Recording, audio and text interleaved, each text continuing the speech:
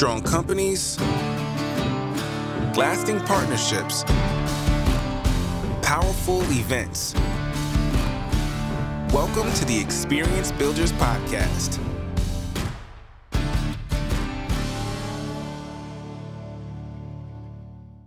Hey guys, it's Chris Griffin at Crew XP. I hope you forgive the vest today. It was the opening episode of Yellowstone last night, and I'm feeling a little Rip Wheeler, if you know what I'm talking about. Listen, I appreciate you tuning in. Today's episode's going to be a short, but we're having a lot of conversations with people about sales systems. And what is your sales system? And more importantly, do you even have one? I'm amazed at how many of the sales professional friends I talk to, and nobody really can communicate what their sales system is. I hear things like, well, first I try and establish rapport and want to make sure I'm liked, and then we tell some stories. And well, that's not a sales system, right? A system is a structured process that's designed to get you the desired outcome that you're looking for. So in my experience, there are three things that you really need to know about when you're talking about a sales system, three things to look for. Number one, remember, sales don't happen by accident, right? The pros never wing it, okay? They're strategic about what they're doing. They're thoughtful about what they're saying and the questions they ask. They follow a process, okay? And it's a process that allows you to measure and chart progress throughout that process. So if I lose a sale, I want to know exactly when and where I lost it. Number two, all great sales systems, believe it or not, have the same key elements in common. If you think about it, if you go back to days of listening to Zig Ziglar and Brian Tracy or Tony Robbins' sales system, Franklin Covey had a great one, Miller Hyman, Wilson Learning, Sandler Institute is still killing it with their sales system. All of them cover the same basic principles. They include how to qualify an opportunity exceptionally well.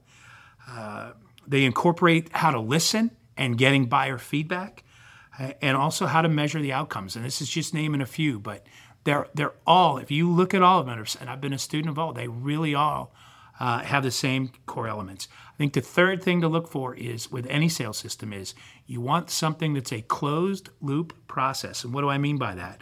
Well, it's something that's designed, it's a process designed to keep that buyer in your life project after project, year after year. So ultimately what you're making is a customer, right? And not just a sales. And if it's followed properly, that's what a good sales system will do for you. Listen, if you've hung in there this long, I'm going to give you the 7 basic principles that I typically see in a real, proven, structured sales process. So here's typically what they look like. Number one, how to qualify the lead. Okay, you want to ensure it's the right client that you're pursuing. Those of us that have ever had the wrong client, we know exactly what that looks like and feels like. It's not what we want. Number two is qualifying the opportunity. It's not enough to know that that company does business events or trade shows. You want to make sure that they are worth pursuing, that you've got the right solution. So, if you've ever pitched the right solution to the wrong client, or you pitched the wrong solution to the right client, it's because you didn't do a good job qualifying that opportunity. Number 3, and I think this is the most important, it's what we call the consultation phase. This is the discovery, right? This is where you get to ask questions and listen, and there's brainstorming, and clients talk about all their hopes and dreams and wishes for a successful event program. There's a lot of strategic storytelling going on, and if it's done well, you've established a ton of credibility and trust in the process. Step 4 is what we call the presentation phase.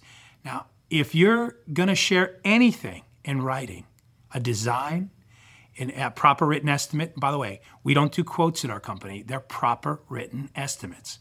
Maybe it's a capabilities brief, but anything that you're going to be sharing that talks about your deliverables, that's presented in the presentation phase, and it should be thoughtfully prepared and presented.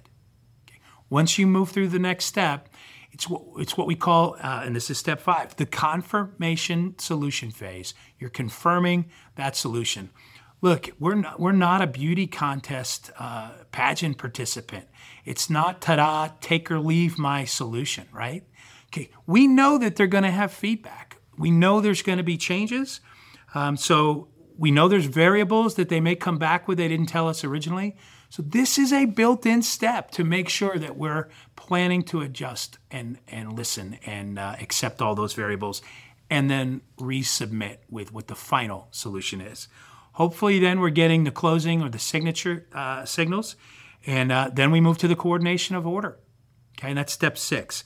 This is all the icky, nasty stuff that particularly when you're under short lead times, it's hard to get. But you've got to remember, we need all of those things like key deadlines and camera-ready artwork for the large format graphics. We need to know ship dates. We need to have the deposit and payment schedules figured out. We need a labor plan in place. We need any special attention details that they've told us about with their product factored into the plan. So we want to get all of that as we're confirming and coordinating that final order. And I think the most important thing, guys, which is the review and reset phase. This is where you're setting an appointment, okay, 2, 3, 4, however many weeks after they use your product or service, okay, in order to get feedback about how things went. Okay, I'm betting it went well if it's your company. If it didn't go well, that's a different conversation. But 8 times out of 10, what we find is when we have that review and reset meeting, okay, 8 out of 10 times, it turns into a new opportunity. Everything went great, Chris.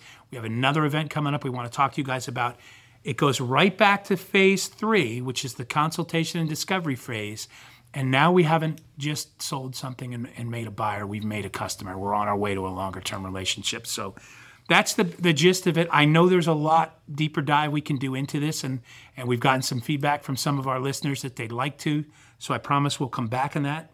In the meantime, thanks for taking a few minutes and listening. This has been another episode of Experience Builders. I look forward to seeing you on the next one. Make it a great day.